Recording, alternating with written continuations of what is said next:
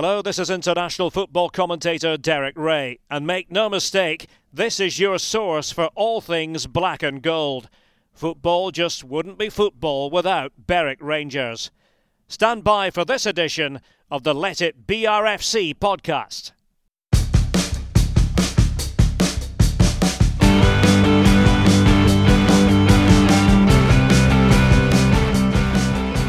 Welcome to the Let It Be RFC podcast. I'm Adam Hunter. I'm joined once again by Kevin Haynes. Hello, Kevin. I've missed you. How are you? I'm good. Back to work and loving life. And we've got a very special guest this week. I think I introduced you as Captain Leader Legend last time, and I'm going to do exactly the same again this time. Hello, Grant McNichol. Hi guys, how you doing? Good. How are you? I'm very well, thank you. Yes, not too bad. Can't complain. Well, I really appreciate you coming on. It's your second appearance on the Let It Be RFC podcast. How are you feeling about that? Privileged, yes. Happy to be on.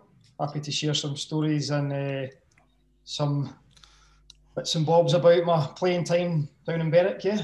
Yeah, great. So we had Dennis on a couple of weeks ago, and he had his starting 11 or his all-time 11, and then he named about 51 players, I think it was, from his time with the club. So I've asked you to do the same. So we'll run through that in a little bit. Your sort of starting 11 and your additional subs. But you were with the club for such a long time. How did you find your time overall with Berwick?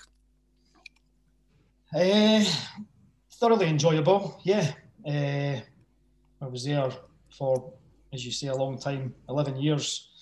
You don't get that sort of loyalty anymore, do you? No, it's quite a rarity nowadays. Players move quite frequently and quite often, so to find that loyalty nowadays is it's quite a rare thing. But yeah, I love my time down by.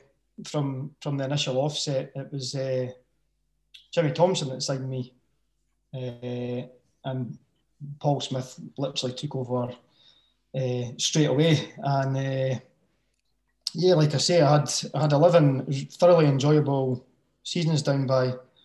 Some turbulent moments, some not so good moments, some great moments, and some great memories. And yeah, along the way, made some great friends. So it was a good period of my life, yeah.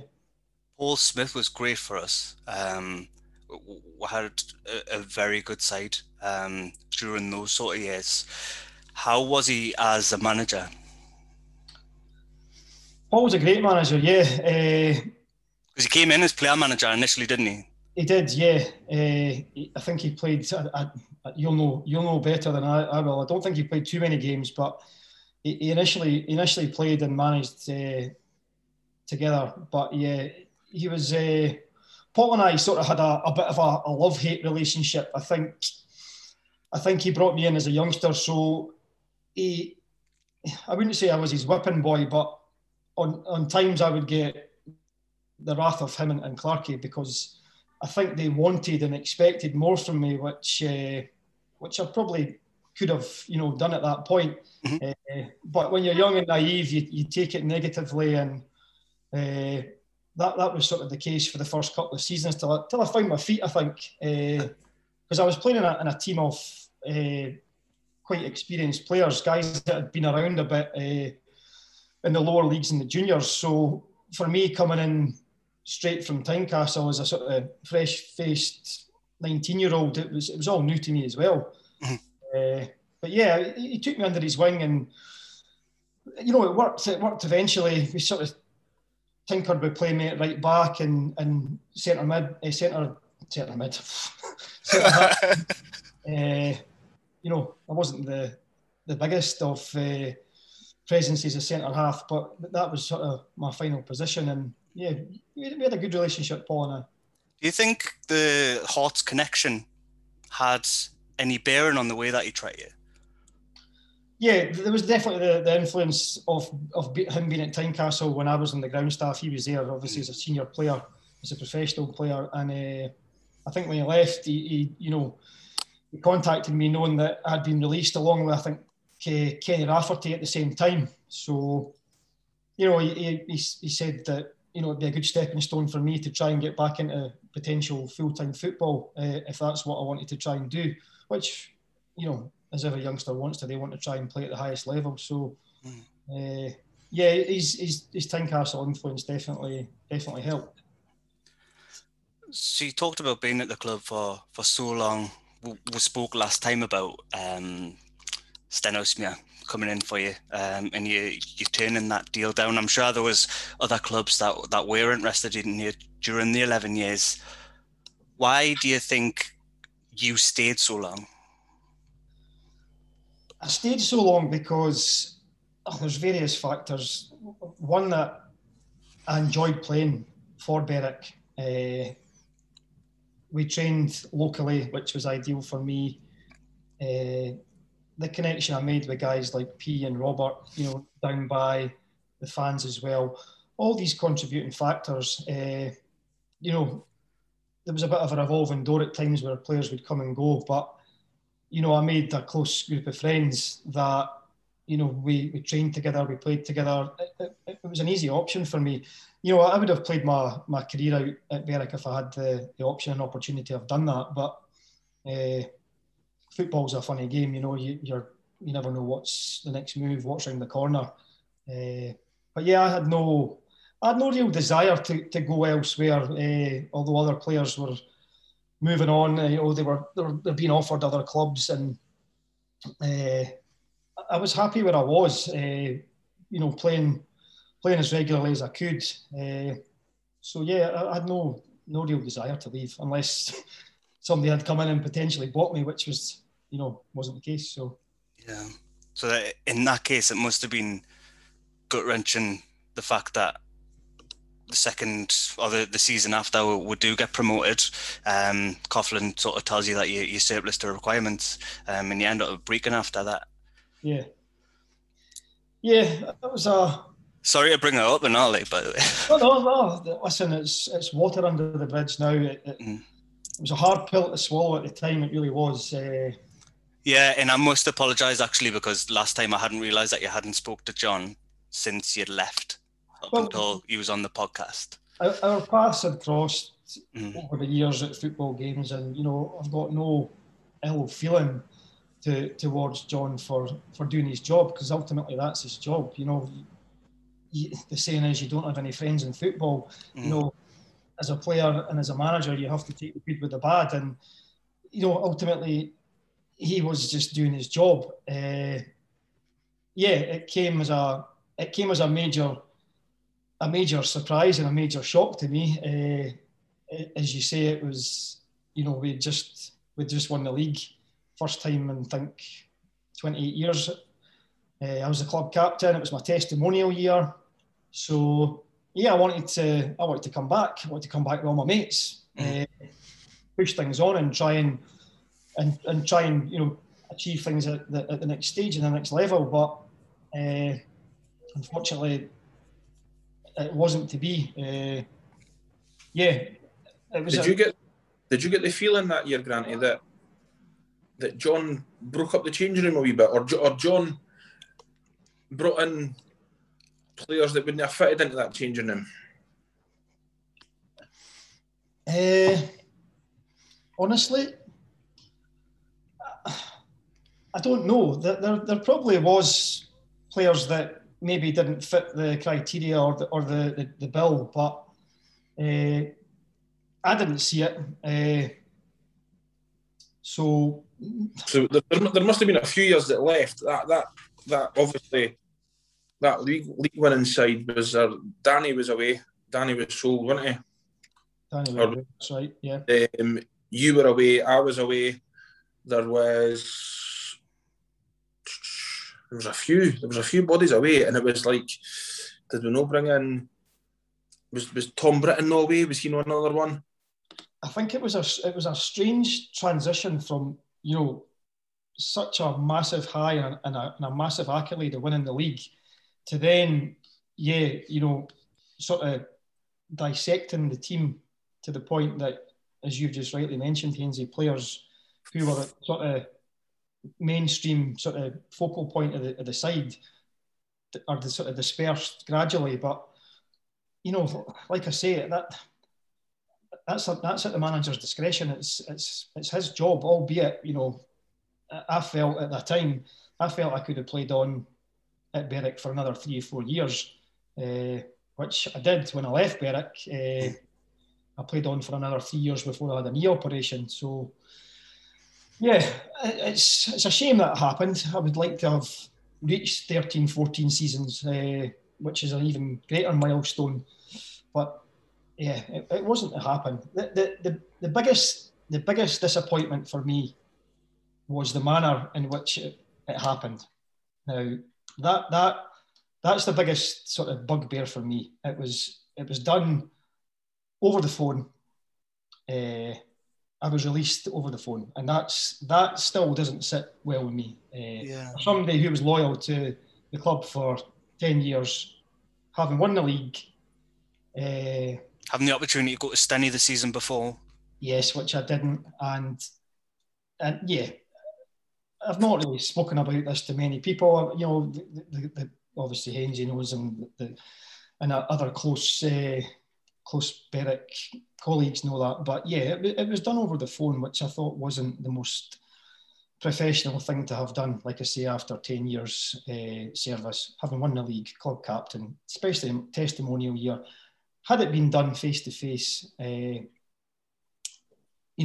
think that would have been the apt thing to have done. But like I say, probably slightly easier to accept if it had been done face to face.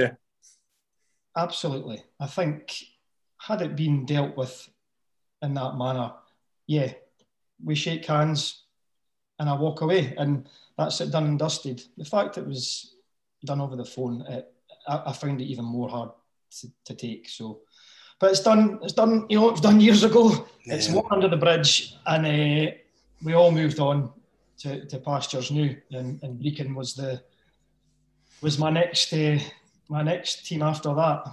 Although very short-lived, shall we say.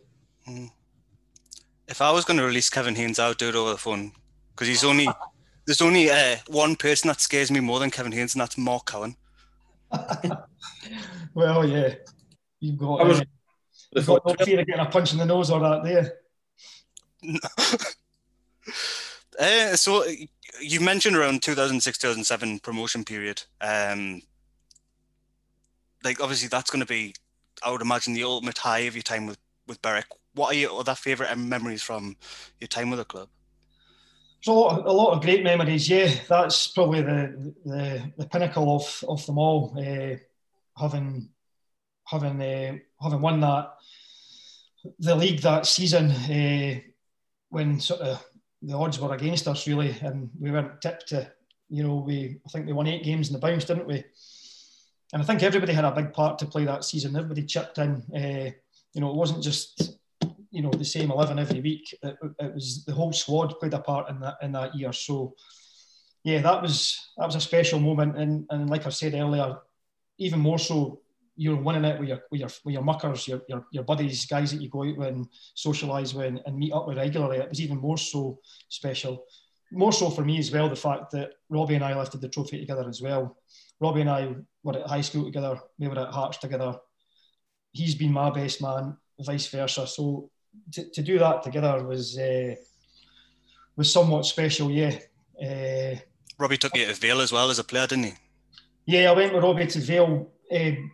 I think, again, I played maybe half a dozen games. And at that point, I then had to get an operation on my tendon.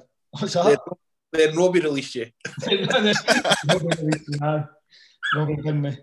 No, I had to get a knee op, and that sent me back for a couple of seasons. But other highs were obviously when I first joined Berwick, we got a good cup tie against Celtic, where the game was a home tie, but it was transferred to Tynecastle.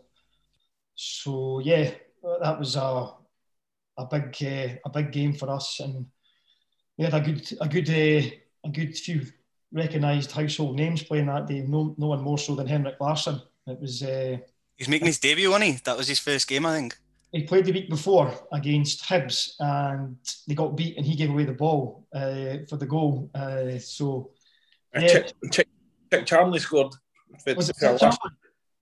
There you go. So that was a special game, albeit we got a bit of a gubbin. I think Paul Smith was playing that game, and so was Big Clarkey. I'm fairly sure when I spoke to Paul, he said that was the game that he thought, yeah, maybe time to hang up your boots. Like, was it? Yeah, I think that was maybe one of the last appearances he made. But yeah, that was a really good experience for myself as well. Henrik Larsson, Reggie Blinker, Darren Jackson. Unfortunately, like I say, we got a hiding, but it was a great experience. And there's been other cup ties. I think in the period that I was there, we were very fortunate in some of the cup ties and runs that we got. We had Hearts twice. We obviously had Celtic. We had Rangers, which we got the replay in, and I think we had Aberdeen 2 years in the bounce as well. And I think if I remember correctly, we played Falkirk in a cup tie as well. So yeah, that was the year you were there, Hainsey, wasn't it? Yeah. So yeah, these are all games and memories that resonate with me and sort of stand out. But like I say, the highlight is lifting that league trophy. So the Rangers game was arguably the biggest cup upset whilst you were part of the club when we held them to a 0-0 draw to take them back to Ibrox. What was that experience like? Again, that was a great experience, although I didn't feature in the first game. I was an unused sub. Your favourite all-time player was playing in my position that game. So what a guy, man! he kept me out the team that game, and I think perhaps a few games before that. So he retained his position. Listen, he was as good at centre half as he was at centre forward. So you can't change a winning side, and he kept his position for that game. That was a great game. Yeah, the crowd and the atmosphere was fantastic. I saw Amy Canavan, who works with Bonnyrigg actually, with Robbie's team is part of the media team there. She's got a podcast and she interviewed Jerry Farrell a couple of weeks back. I don't know if you've seen it. So Jerry talks about his career overall. Mm-hmm. Then he goes into what happened afterwards, after football. So obviously his arrest for drugs and all that sort of stuff. But he is asked about the Rangers game and he talks about what an experience it was. It's only a brief one, but it's definitely worth checking out if you haven't already. Did he get man of the match that game? I think so, yeah. I think I remember. Yeah, I think he was pretty outstanding that game. Yeah, Jerry. Yeah, because he talks about the gambling and how he always struggled with his gambling once he was playing football, and then it was the fact that he got into the drug dealing afterwards, and he obviously saved time. Yeah, but we obviously had the replay at Ibrox where, like I say, Woodsy retained his position, and I think I got on with maybe about 20 minutes to go. From memory, there was a decent crowd at Ibrox that day as well, and I think we held our own for quite a fair bit of the game. We ended up losing 3-0, but yeah, playing against like Ronald De Boer was playing, and Avaladze, I think Big Amoruso scored a 30-yard free kick or something that game as well. So, yeah, these were great times, great memories. Yeah. I've still got a Rangers bottle of whiskey actually in the attic from that game. I think it's probably been drunk though, that the bottle's still up there. Well, they present you all with a bottle, Granny? I don't know if we all got a bottle, but I do remember after the game there was Rangers ties, there was Rangers whiskey bottles. So they may have handed them all out. I can't remember, but I do have a bottle upstairs from that game. No wonder they were skinned. I don't know. So moving to your all-time 11 in that case. So thanks again for putting that together. All right. If you just want to start with your goalkeeper, I'm sure it'll be no surprise to anyone who you've got between the sticks. Yes, the one and only Mr. Gary O'Connor. I think it says it all. I mean, Gary and I probably played, I don't know, you'll maybe know the stats more than me, a good 100 odd games together. And also at Newton Grange as well, we played together. So, yeah, that was sort of an easy choice for me. Big soft hands, as they call them, or sausage hands, or he's got a few names. So no, he was always reliable in the sticks behind us. He was a good voice. I think you'd be hard pushed for if I asked anybody who played in the same Berwick team with Gary and anyone else. I was trying to think of anyone who's maybe played with someone more recent, likes of McCrory and maybe Stevie Notman. But I still think Gary longevity, the fact that he was such a command influence and a brilliant shot stopper as well. I think he's always going to be number one for anyone that's either played with him or has seen him. I think what you didn't see as well, Adam, as a supporter, is how much a good and reliable teammate he was. You know, if anybody, is that why you tried to fight him? he was daft. He tried to fight me. No, I just mean that anybody, and I imagine it would be in any of the squads, certainly in our squad, anybody that had any bother, you went to Gary. If someone needed sorted out, you went to Gary. If you needed advice, you went to Gary. Gary had done it all and been round the block. Yeah. And he had the answers, you know what I mean? Or he guided you the way you should go. But, you know, supporters didn't see that stuff. You know, supporters see what he does on the park. They didn't see what he does on a Tuesday and a Thursday when he's helping you or he's giving you advice.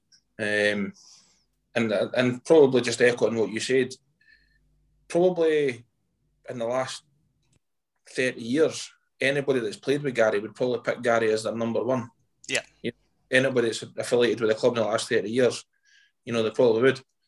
I think, you know, his loyalty to the club as well, you know, having been there on 4 separate occasions, speaks volume. You know, his goalkeeping ability, first and foremost, was, you know, second to none. So, but again, reiterate what Hainsey said. You know, he's a bit of a father figure off the field as well. The voice of reason. He was always there to put an arm around you. He could give you a rollicking as well. But yeah, Mr. Steady, and I'm glad to say we're still very close friends. We go running every other day and be catching up with him tomorrow for a few sociables. Yes, a few drinks. Look forward to that. It's great how you're all still pals in that. Like, we ate Hearts together. Or was he there before you? Gary was at Tynecastle when I went in there, albeit he was a few years above me. I think probably when I finished my apprenticeship, Gary then moved down to, I don't know where he went to. Did he go straight to Berwick? Doncaster. I can't remember. Certainly when I just finished my apprenticeship and started my first year pro, he had then left.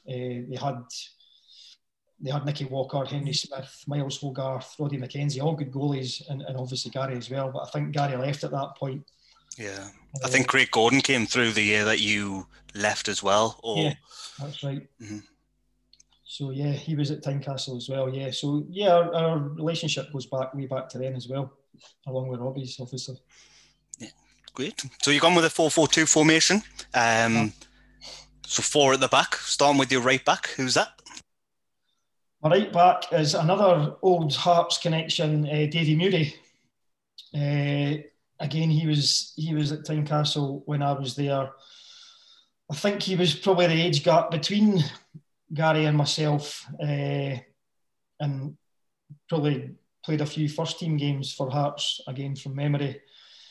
Yeah, Davy was no airs and graces, you know. He was Mr. Steady. He put his heart and soul into playing and gave 100%. You know, he took no prisoners, hard in the tackle, and he was consistent. He maintained that throughout the season. You know, you knew when he put the strip on, what you're going to get from him. And I think he did that most of his career, to be honest with you. So, yeah, there was a few options there, but I think he just sort of picked a few guys to the post there, and he was my right back choice. Yeah, I think you're right. He's 100%. That's what you get from him every week. And I think that was why it was such a surprise when he left. And he went to Steny as part of that mob, if you like. But it was such a surprise because he always seemed as though he was sort of passionate for the shirt, and he was giving his all. Was it a surprise to you too, or did you know that he was wanting out? I don't think there was any inclination about, or signs that players wanted to depart or leave. Not that I could read or see anyway. Hainsey might tell you otherwise, but I honestly thought at that point, would kick on and try and make a push for things in the next league. But sometimes you don't see these things, and I certainly didn't. Yeah. No, I don't think it was evident. I think that obviously we all spoke to each other throughout the summer, so you kind of knew who was talking to who, or who had offers for where. Would you talk about that? Would you? Aye, you would talk about it, but you wouldn't tell somebody what you were doing. Murray probably phoned, another couple and said, "Well, Stenhus Muir's came in for me, or so and so's come in for me," but you wouldn't say, "This is what I'm doing. I'm signing tomorrow," or you would, people. We all kind of knew that there was interest for players, but we were a side that had finished second on goal difference, and people were going to try and cherry pick our team, and were Stenhus Muir not pretty close with us that year as well. They ran Cowdenbeath close as well. Yeah, and they've obviously seen the opportunity to make a better push the following season and cherry pick, the players that fit the criteria for their team. Yeah, Paul Smith was there at the time as well, wasn't he? I think he was assistant manager, so I imagine he had a bit of an influence on it. Yeah. On it too. So if we work around your back four, your right-sided centre half. The right-sided centre half is Big Bob, Robbie Horn. Again, probably an easy choice for me. I've already talked about Robbie, and yeah, we played football together when we were younger. We were at Tynecastle together, so we played centre half partnership in the reserves. Played against each other prior to that for Hutchie and Salvey, and again, leadership qualities. A voice on the park. It worked well. We knew each other's game pretty well, so again, it was a pretty easy choice for me. And again, proper gentleman off the park. He's done a fantastic job with Bonnie Rigg as a manager, and obviously he's a legend as far as a Berwick connection goes, for everything that he did whilst he was here. It's interesting to see, like, alongside or playing alongside someone that you know so well, and the fact that you do understand each other's game. Is it a case where if he's going to attack the ball, then you're going to drop off and you're going to sit deeper, or is it a bit deeper than that? I think, yeah, that trust, the trust element's there. But yeah, again, playing in that position, it's what you do. Somebody goes and attacks the ball, the other one drops off, and your right or left back does the same. So yeah, Robbie and I think, we had a good few games together, and we had a good record. So he was probably a more graceful player with the ball at his feet than I was. And we probably, over the course of our season, must have headed the ball thousands of times. So yeah, it was like I say, an easy choice for me. Robbie's Robbie's a totally different animal now as a coach to a player, in terms of his aggression and his frustration, and he kicks every ball and he's so wrapped up in a game on the side of the pitch. We saw that when he came to Berwick last year and they beat us in the first game, and you could see like how much it meant to him, the fact that the score. He gets so involved, and it really, really surprised me how different he was from the player that I played with to the guy that was on the opposite side of the dugout now. I was really surprised at that. Not in a bad way. I'm not saying he was different in a bad way or anything like that. It was just a switchy character almost. Yeah. Do you think you're different, like the way how you approach it as a coach against how you were as a player, Kev? Probably. I probably take things more serious now than I did as a player. Probably. I just kind of bumbled along through playing, where it's a bit more methodical now. You know, you're accountable for more than just yourself, if you know what I mean. Yeah. You've got a different thought process. You've got to try and make a team better or make players better. Whereas when you played, selfish as it might sound, you looked after yourself. Mm-hmm. So definitely, probably. Club 1881 is your opportunity to be part of a community of Dream Team supporters, helping to transform the club's financial fortunes. For just £18.81 per month, you can help your club become a more sustainable one, safeguarding the future of Berwick Rangers Football Club and building a solid foundation for the club to target future success from. Club 1881 members receive access to exclusive JERS content ranging from podcasts to videos, player interviews to meet the management team sessions, newsletters to club shop sales and more.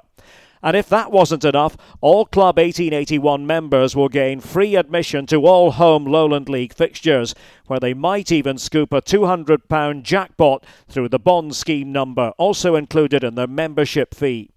To become a Club 1881 member today, simply head to berwickrangers.com/shop/Club 1881.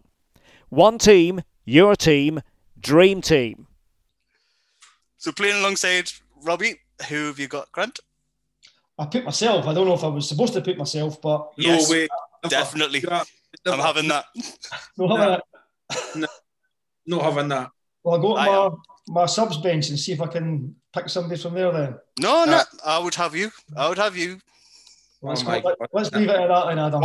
Who was the last captain we had that won the league? Robbie Horn. Well, yeah. So a joint venture. As a player, obviously, like how would you think you would describe yourself for the younger players who might not have seen you? As a or the player, younger fans that might not have seen you, sorry. I would like to think I was somebody that gave 100% every time I put the Berwick black and gold strip on. And again, like I've said before, I wasn't graced with any footballing skills. I could never dribble past 3 or 4 guys. Ask me to ping balls, diagonals across the park. I could do it occasionally, but I've got the nickname from the boys Weetabix foot because I used to shank the ball into the stand so often. I think that's where it comes from. That's what Woodsy calls me. So, yeah, from a player's, from a playing point of view, I knew my limits. I knew what I could do. I knew what I was good at, and I knew what I was shite at, basically. And I couldn't beat players. I could win the ball in the air. I was good in the air, and I'd like to think I could read the game pretty well. And my timing in the tackle was pretty good as well. I think that's quite quick as well, Granny. I think in my earlier years, Hainsey, yeah, I was quite quick. You had the recovery. I'm not your typical modern day centre half who's 6'3", 4 plus and maybe 14 stone and can sprint, can ping the ball. All these contributing factors. I'm just shy of 6 foot. I've maintained my same weight, about 12 stone, for the last 15 years. But, you know, I actually preferred playing against bigger guys like yourself, you know, guys that were, you know, a challenge. Whereas playing against like Mark McCutcheon or, you know, Mark Anthony's, they were just too nippy and they would get away from you. But yeah, so that's sort of how I would describe myself as a centre half. Did you learn much from playing against them in training, Kev? Probably not. I didn't mean that in a bad way. What I was going to say was, I actually learned more from Robbie than I did Granty. I think. I remember like my first couple of sessions, and it's maybe what Granty's saying there is the physical factor, because Grant wasn't one for coming in and just clearing you out or kicking you, or Grant done the covering with the pace and won his headers and kept everything simple. And Robbie would just kick you up and down in training. You know, he'd come through the back of you. He was clearing the ball, and you learn there that I need to get my body shape right. I need to protect myself. I need to protect the ball. First session at Pinky, and the stature of Robbie kind of got me at the very beginning, as if to say, here's this big man, him and Mark Cowan, 2 centre halves, kicking me up and doing training first session. And I thought, but Granty didn't have that, so I wasn't being disrespectful to Granty saying I never learned anything from him. I learned how to go on a night out after a game with Granty. But no, nothing. That wasn't a disrespectful remark. It was more. Oh, you saved it. Don't worry. Just stop digging. It's fine. No offence taken, mate. No. Is that quite common in the fact that you take them all out on a night out after a game? Not so much the fact I would take them all out, but we would all, we'd probably all fire up George Street, And but that, I'll always remain by that. That was a massive factor of why we were successful. Yeah, it was. You know, I mean, we trained on a Tuesday, Thursday. We were with together a lot of hours. You know, travelling to Berwick or travelling to games. Yeah. We've all heard the stories with Gary O'Connor with the grappa and with the Thai whiskey and peach wine that he made, and we all went out together, and it was a massive factor that the reason we were successful, I thought. Yeah, 100%. Another member of that squad it is in left back in your team. Gwen, do you want to tell us who that is?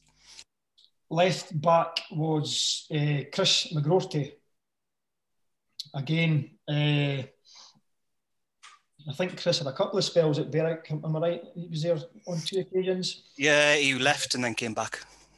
He probably, again, he was similar to Davey in that you know what you were getting from Chris. He was 100%, but he had a sweet, gifted left foot. He could play football. He could pick a pass. He could beat players. He had quite a variety of aspects to his game, and again, for someone that's relatively short, he was you know, he'd win balls in the air. He was quick as well. So yeah, I toyed with him and a couple of other guys at that position, but again, just probably down to his tenacity and also his consistency.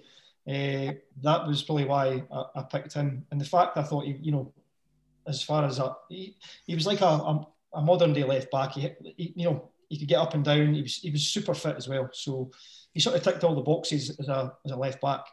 Yeah, I remember he was very noticeable on a football pitch. You'd be able to spot him from a mile off, wouldn't you? Because of all the moon beds he went on. I was thinking about the bleached hair. But... It was like Casper the Ghost, eh? Closet ginger, eh? Just dyeing the barnet, get the bleach blonde. But he was technically superb, Granty, eh? Oh, like I say, he was, as a footballer, he had everything. He was technically really, really gifted, aye. And played in Fairmont, didn't he? Yeah, I thought he might have, you know, went on to maybe a higher level and got a sort of full-time move. But yeah, I think don't get me wrong, he's had a few clubs, but yeah, he was a steady Eddie. Is there like a type of fullback that you prefer playing with? Do you not like playing with wing backs? Or is it just a case of you'll adapt to whatever's put out? I think you have to adapt to the manager's selection and formation. Yeah, I prefer the 4-4-2. But again, the wing back situation didn't bother me either. You're then a little bit more exposed, from diagonal balls. If there's a three in the middle, but it didn't really faze me either way. What the team selection as in formation, no, it didn't bother me. Yeah, great. So playing in front of him, we'll work left to right. Who have you got in left midfield? Left midfield, I've got little Darren Smith. He's a great footballer, a wand of a left foot, absolute dream to watch, centre of gravity, balance. It's probably been talked about on here before, and it's probably been viewed on YouTube, but that goal that he scored at Hampden, I think, well, a lot of Berwick fans will say it's probably one of the best goals ever. And yeah, he beat 4 or 5 guys, and you just don't see that really happening nowadays. It was the way he sort of glided beyond and past players. It was the balance he had. It was effortless, for Darren. I was in awe watching him sometimes. How can he do that? How does he get past players so easily? And it just looked like a breeze for him. But yeah, again, that was probably quite an easy selection from the fact that he was there quite a few years as well and played a lot of games for the club. Yeah. But he's he had been at Brecon the same time that you were there? Darren was the one that sort of instigated the Brecon connection and the Brecon move. Having left Berwick, I didn't do anything close season, any training. My heart wasn't in it, and I wasn't sure what I was going to do or where I was going to go. So I just took the choice to sort of have a little rest and sort of recharge the batteries and have a think about what I was going to do. But I remember the phone went. I think it was the week before the season was due to start, and it was Darren. How's it going, Matchy? That's what he called me, Matchy. I don't know why he called me Matchy. He's probably calls a lot of people Matchy, but he's like, how's it going, Matchy? What are you doing on Saturday? What are you doing? I was like, I'll probably go and have a bevy in the pub with my mates or something, Do you want to do us a favour and come and play for us? I was like, for who? He's for Brecon. He went, aye, I need you to play for us. Please come and play for us. I was like, oh, Darren, listen, I'd love to, but I've done nothing for a couple of months training-wise. I know I've not even been keeping myself at road runs or nothing, so I think I would be out my depth. Oh, we need you. Definitely need an experienced player. We've got our 2 regular centre halves who are one's suspended and one's injured. We don't have any defenders. Just you'd be doing me a massive favour. I was like, no, listen, I appreciate the offer, but I'm going to leave it at that. So I left it at that, and then the following day, Michael O'Neill, the Brecon manager, phoned me, and again, similar lines. Could you come and do me a favour? Could you? I'm really hopeful that you could come and play for us on Saturday. I was like, well, who are you playing? He's like, oh, we're playing Queen's Park at Hampden. It's like, you could pick a bigger pitch, all right. I said, I'm flattered with the offer, and had I been fit and in a sort of place that I felt I could help you out, I would certainly do that. He's like, I'll make it worth your while. I'll get you on a contract, and we'll take things from there. So I agreed to it, and yeah, I played that Saturday at Hampden. Darren was playing, and so was Davy Murray, I think. Davy Murray was playing that day as well. I played centre half alongside a young guy. I forget his name. I lasted 85 minutes. I got cramp and then came off, and I think we lost 2-0. But I didn't do myself any harm, and I signed a 3-month contract at that point, and I thought I'll give it a bash. Although deep down I knew my heart still wasn't in it, having left Berwick. I was still hurting from what had happened, and my heart honestly wasn't 100% in it. And I remember I think we had a training session on the Tuesday in Perth, and then on Thursday we trained in Brecon. So we went up to Brecon on the Thursday, and we did it was like a wee bounce game, and there was a corner came in, and I've shouted Grant's ball, and one of the other centre backs has come in and he's caught me with his elbow right under the eye, and I ended up getting 6 stitches right under my eyelid.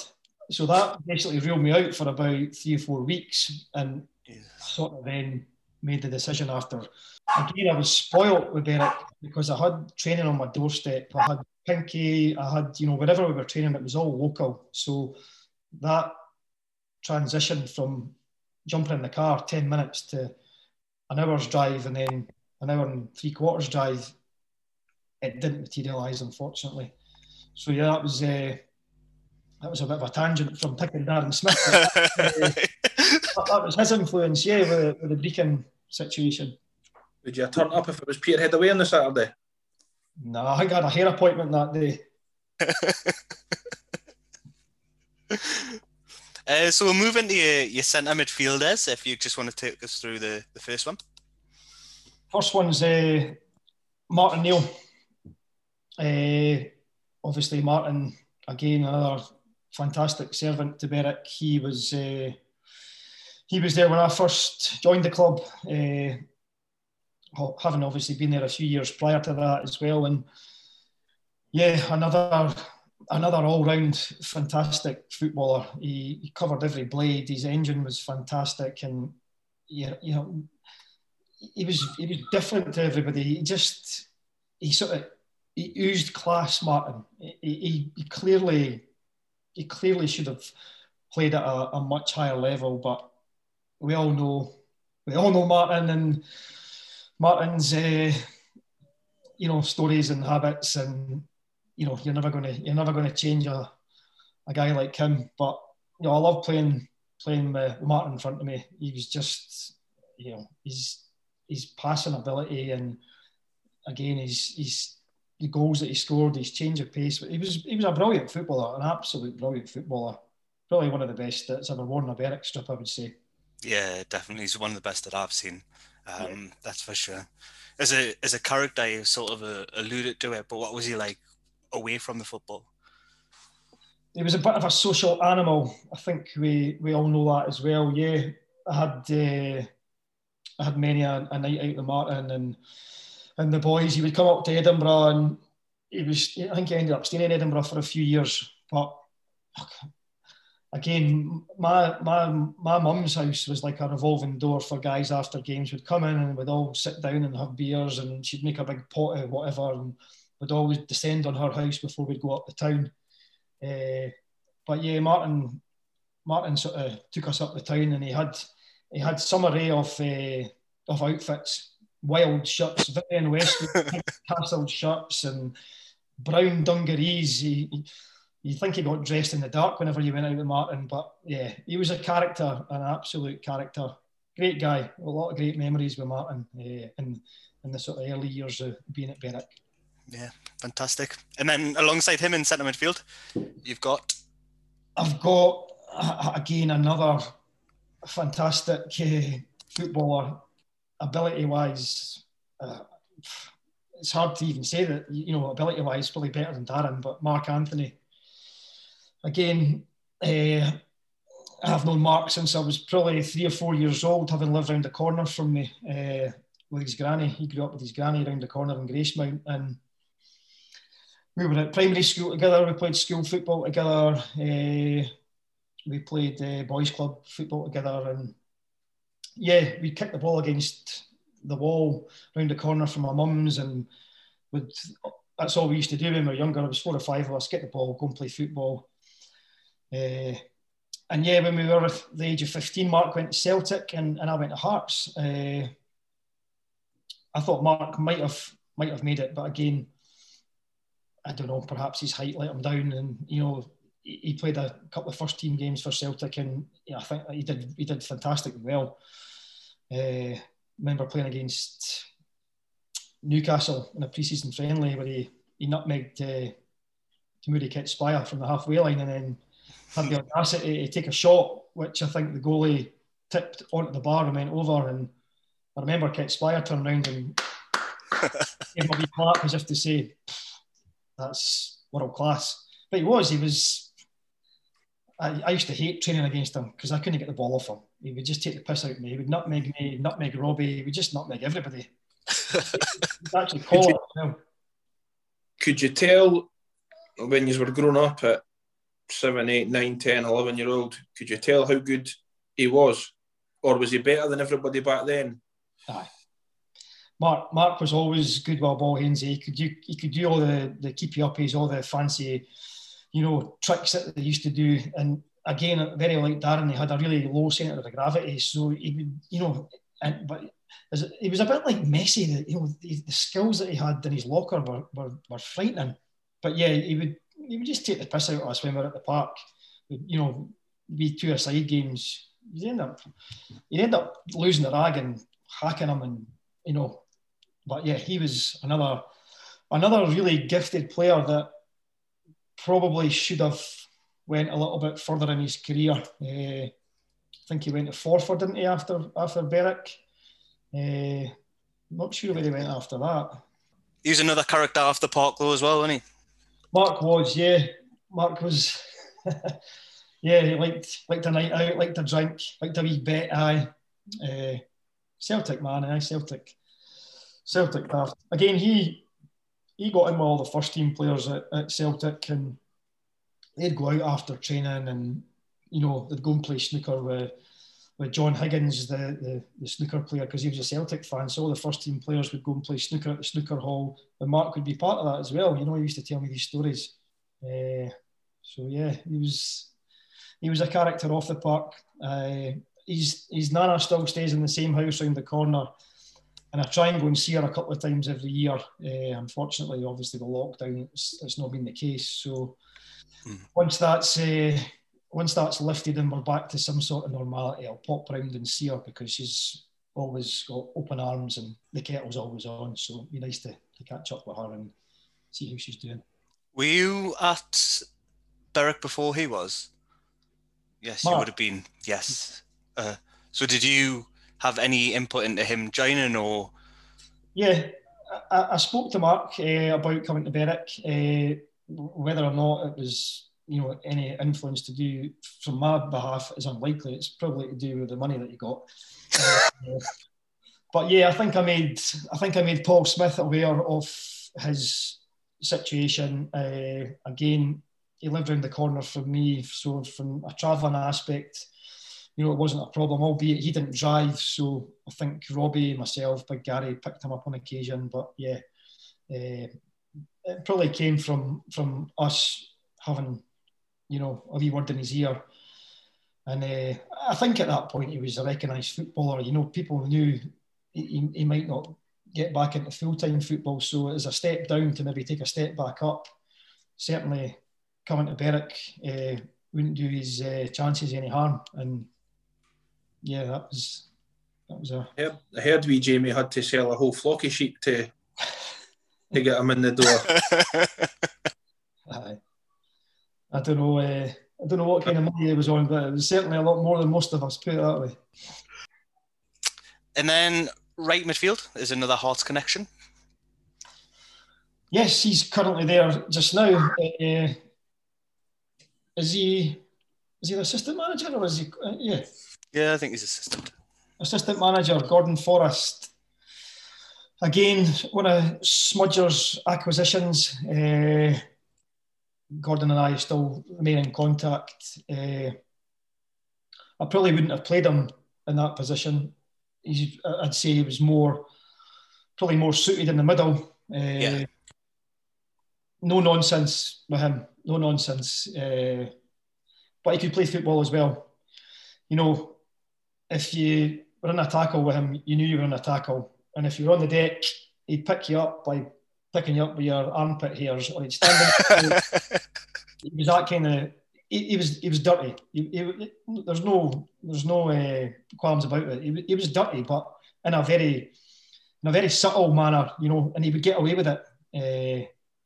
Again, he wore his heart on his sleeve, and you got the commitment that you expected from him as a player. I enjoyed playing with him, and again, socially, we had a few great nights out, and we still keep in touch with him. He's obviously done really well with his coaching roles in the roles that he's had throughout the years. I think he's been in New Zealand and Canada. He's now back at Tynecastle, so he's done really well for himself, Gordon. Aye. Yeah, I was a bit sad to see him go when he went to the States, but obviously it's a massive opportunity for him to be able to go out there and do it. I know what you mean about him playing centrally. He's like normally number 8, wasn't he? But it's interesting to see that, because I remember who I thought that you were going to pick on the right-hand side was going to be Gordon Connolly. Remember him? Mm-hmm. Like, I thought he was excellent.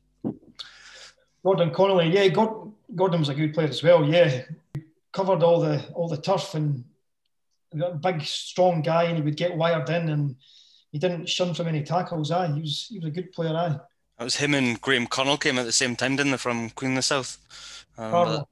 Yeah. He was the one you wanted to next to in the team photo, yeah. How would you like to be in with a chance of winning £1,000 every month? If that sounds appealing to you, because it sure does to me, you need to join Berwick Rangers Supporters Club's monthly draw. For just £5 per month, you'll go into a draw with hundreds of other Dream Team supporters to win the monthly jackpot. In addition to the £1,000 prize, the Supporters Club will be donating £250 each month to a chosen local charity, with the rest of the profits from the draw going to the football club. For details on how to sign up, visit berwickrangers.com or message the supporters organisation on Facebook, Berwick Rangers Supporters Club, or on Twitter at BRFC Sup Club. Berwick Rangers Supporters Club, supporting your club and your community. And then through the middle, who are your strikers? My strikers are, firstly, the ginger god, Mr. Gary Wood. The Shermanator. I'll let you talk about him, Adam, if you want. I could go on all night. Go for it. No, you go. It's your team. Adam's got posters of Woodsy on his ceiling. He needs no introduction, does he? Yeah, another shrewd signing back in the day. What can you say? You just, as a centre half, I wouldn't want to play against Woodsy every week. Put it that way. He put himself about. He was a fucking pest, an absolute nuisance. But he knew where the net was. He could, he was diverse. He could score with his head. He could score with his left. He could score with his right. He could score volleys. He had it all as well. But his presence was felt. Like I say, I think again we've spoke about this in our group. I think he got 2 goalies carried off in the one game. I think one of them might have been Davy Larter. I think it was a Montrose game. If you're coming a 50-50 with Woodsy, you're going to come off second best, because he would tackle a brick wall, and unfortunately, he didn't shy away from challenges, and he took a couple of sore ones laterally in his career. He got a couple of second prizes later on, when he was, and it was like you say, it was almost stupidity. It was ones that he was never going to win. Does that get harder as your career goes on? Because, like, obviously, mentally, you think you're going to get there in time, or you think you're going to time it right, when in reality, you're sort of miles away. So does that get more difficult? 100%, aye, 100%. It's like you say, mentally, you know what you should be doing or where you should be running or where you should be passing, and your body's just not doing what the brain's telling it to do. I joined in a training session, and there was a pass that come in, and I could see it coming, and all day long it was take it on the chest, lay it off, and and spin and play like what I used to do. And I could see this ball travelling towards me and hit me straight in the face. I just couldn't move my feet and take it on the chest, which my brain was telling me was the right thing to do. It just hit me straight in the face, and then that was me. Time to go. The lead wellies on, did you? Aye, just couldn't move my feet. Class. Yeah, so as Hainsey says, he did get a couple of second prizes, because he would never, even if he knew he wasn't going to get it, he would still go for it. He would still be an absolute pest. So playing alongside Gary Wood, who have you got up front? I've went for Gareth Hutchison. He's off. Big man, you better just stay away, because you're not even made the subs bench. Well, listen, I'll say how I was meaning to go on. We spoke about it last week, Adam, going into Dennis's team. I'd like to see their goals per game ratio. Just that's what I'm saying. So I was thinking about this. Grant sent his team through during the week, and what I've noticed is both his centre forwards filled in at centre half. So I reckon that's why. That's why my goals per game ratio is better than theirs. No. Just the fact that defenders stick together on that, don't they? Goalkeepers stick together, defenders keep together. Still love you, big man, didn't he? Yeah, Gareth was great though, wasn't he? Yeah, Gareth was, wherever he's been and played, he's scored goals. And I've said it about a lot of these guys as, 100% Gareth. He's Mr. Football. He loved football. And yeah, he led by example. I played him at Newton Grange as well for a couple of seasons, and even when he was, how old would he be? He'd probably be late 30s at that point. He was still the best player in the park, and he was still scoring goals week in, week out. And the thing with Gareth as well, I think during most of his playing days, he was probably smoking 20 cigarettes a day. No way. Still one of the fittest guys playing, yeah. Oh, wow. Yeah, he was like you, Grant, in terms of size and stature, but he was similar to you in how good in the area he was as well. Yeah, he was great in there. He could hang in there and he could stay in there. But again, he had that variety of goals that he could score. He could be a poacher where he could just score tap-ins and he'd be in the right place at the right time. But again, he could also score fantastic free kicks. He could beat a few guys and put the ball in the top corner. He was a sort of all-round striker. And I think he played on until he was maybe 40-ish in the juniors. I don't know how long he played after leaving Newton Grange. I've not seen Gareth for a while, but yeah, he was again sort of the smudger era of strikers. So he was my second choice. Yeah, and that sort of that does finish your team.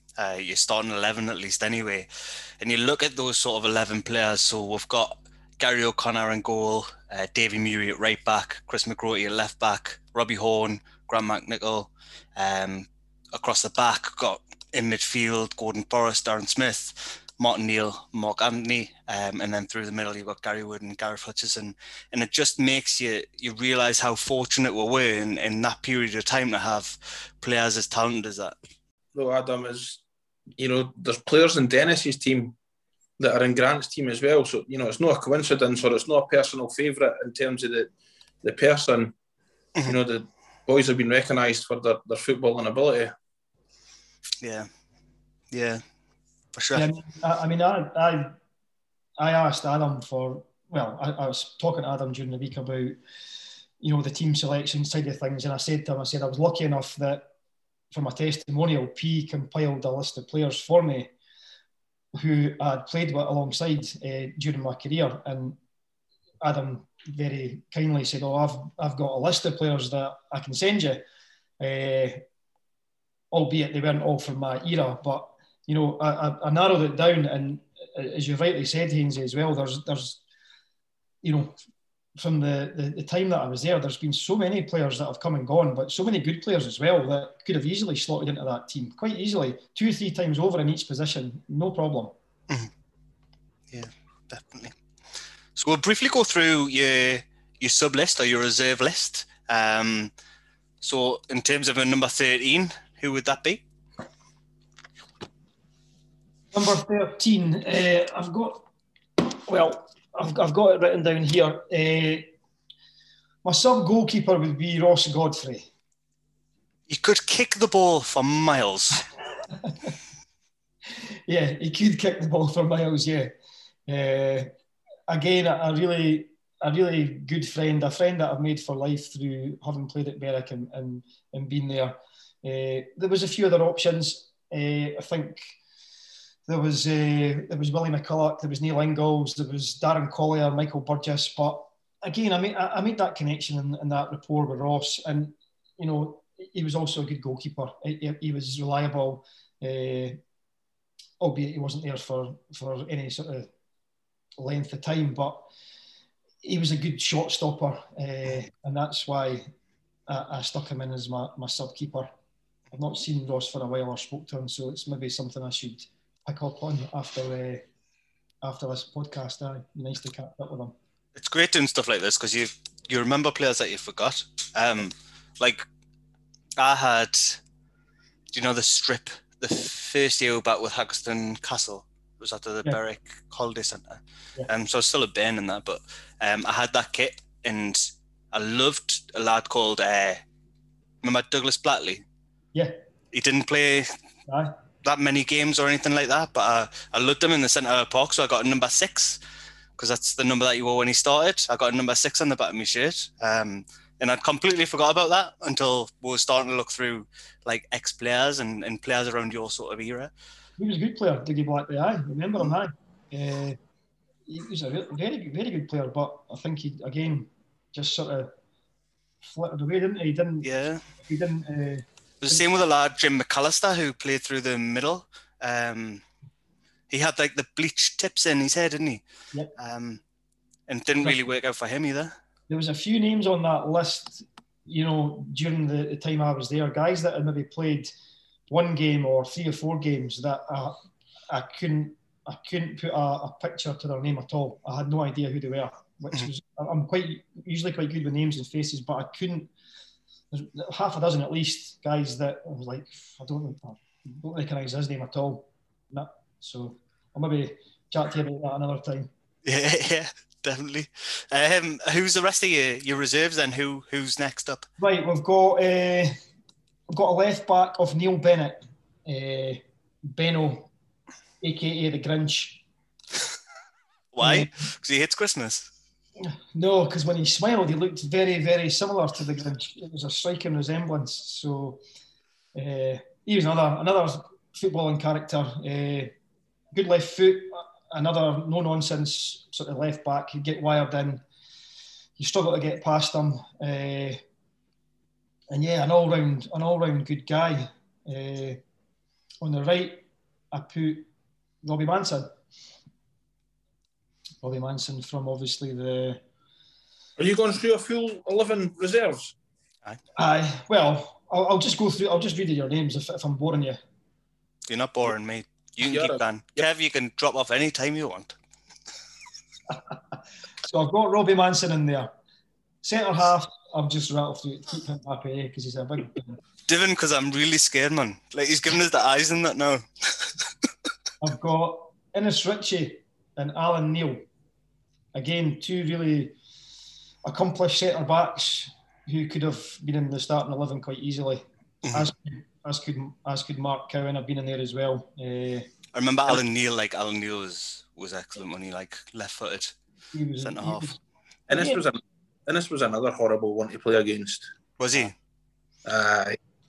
Wasn't it? Just another one similar to Robbie. Just go through the back here. Just physicality and through the back here and trying to win the ball all the time. So you knew you were in a game and you were black and blue after it. But he was a good football player as well. He was good pass the ball, but Innes was a good footballer. I think I think if I remember correctly, I think the year that we were promoted with Innes and Smudger's era, I think we had the second best defensive record in Great Britain. Is that right? I'm sure we did. Yeah, I think the year we came runners-up. Innes was in that Cowdenbeath team that beat us to the league, didn't it, in 2005 or whatever it was. That's right, but I'm sure Innes told me that. I'm sure that we had the second best defensive record in the UK behind Chelsea the year we came runners-up. So yeah, another interesting good start that. Yeah. So in the midfield, I've stuck in Kevin Walton, Ian Little, Kevin McLeish, and Stuart Fraser. Again, all these guys could have easily slotted into that starting 11, and again, none of them need any introductions. Kevin Walton, again, I think he was there for a couple of seasons on different occasions, and another guy with a cultured left foot. Cliche, Truffle Butt.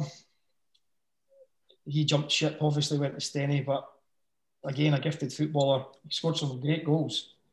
Yeah. He came back. Yeah. So he just missed out as well. Stuart Fraser, Dode. I really liked Dode as a footballer. I really thought he ticked all the boxes again for. He probably could have played centre half as easily as centre mid, but he was hard as nails. He wasn't very tall like myself, but he'd win most balls in the air and he would get absolutely wired in. He crunching tackles, took no prisoners. I don't think I sort of fully appreciated how good he was. And it wasn't until Kev last year you were talking about Don, you rated him really highly, didn't you? Aye. He was, like Granny says, he had a bit of everything. You know, he had legs, he was good in the air, he had a calming influence. Dodd's so laid back that he's almost horizontal, and you had that calming influence on a team, and you know, he spoke to you in the right manner and helped you through games. And he was probably worse than Hutchie in terms of the smoking. I think Dodd smoked 40 a day. Aye, and didn't affect his game. You know, he was up and down, and he was built like a racing snake. He was very high, but yeah. Very athletic for a boy that smoked 40 a day. You know what I mean? I have never heard that phrase before in my life. A racing snake. Yeah. I've never heard it. Sorry, Grant, you go on. That's all right. And I've got Paul Forrester and Ian Dyack up front. Controversial. You all right? You want me to come down and give you a wee cuddle? Your name is written below elsewhere, I have to say, along with Davy Greenhill, Gary Greenhill, and Mark Cowan, and also Davy Watt. So you've made the shortlist, big man. All right, thanks for that. Well, you said that you learned more from Robbie Horn than you did Grant McNichols. So maybe if Robbie comes on and does his dream team 11. I cannot believe you put yourself in that 11. Is that not what you do? Is that no? Well, it's your 11. If I was going to do 11, I'll put myself in, no? Absolutely, aye, that's the purpose of it, definitely. I'm not going to leave myself out, put myself on the bench. Silly. So yeah, Dyack, is Dyack just simply because of the goal? Yeah, I think he's going to, living legend for that goal, yeah. Don't get me wrong, Ian was a good striker that season for us.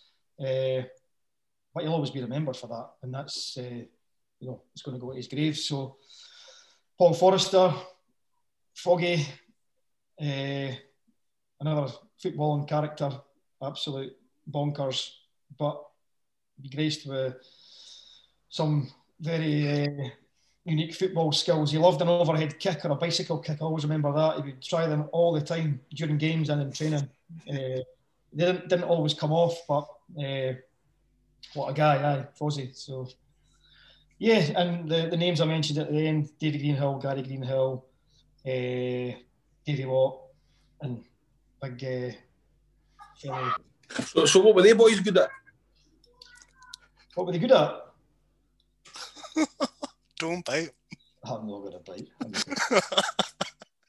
If you want me to continue talking, I've got plenty of time, big man. You got a third team. Do you make that? Let me just turn the page. It's a couple of pages after that, Adam.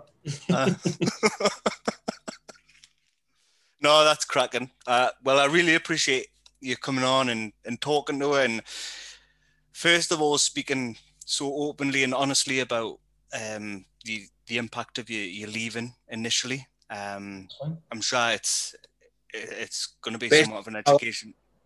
Sorry, mate? Best day of my life. When you left. You were gutted, big man. You were gutted.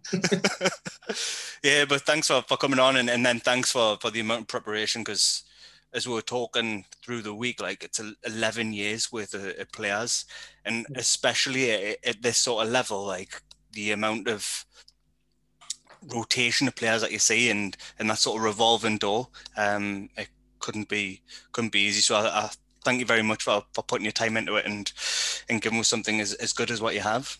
Not a problem. It was a privilege. I'm glad to have shared some of these stories and memories and the team with you. And look forward to getting back down and watching the Dream Team again shortly and soon, hopefully, catching up with a few faces. Yeah. Great stuff. Well, thank you very much, and thank you, Kevin, for joining. Not a problem. No, see you later. See you later.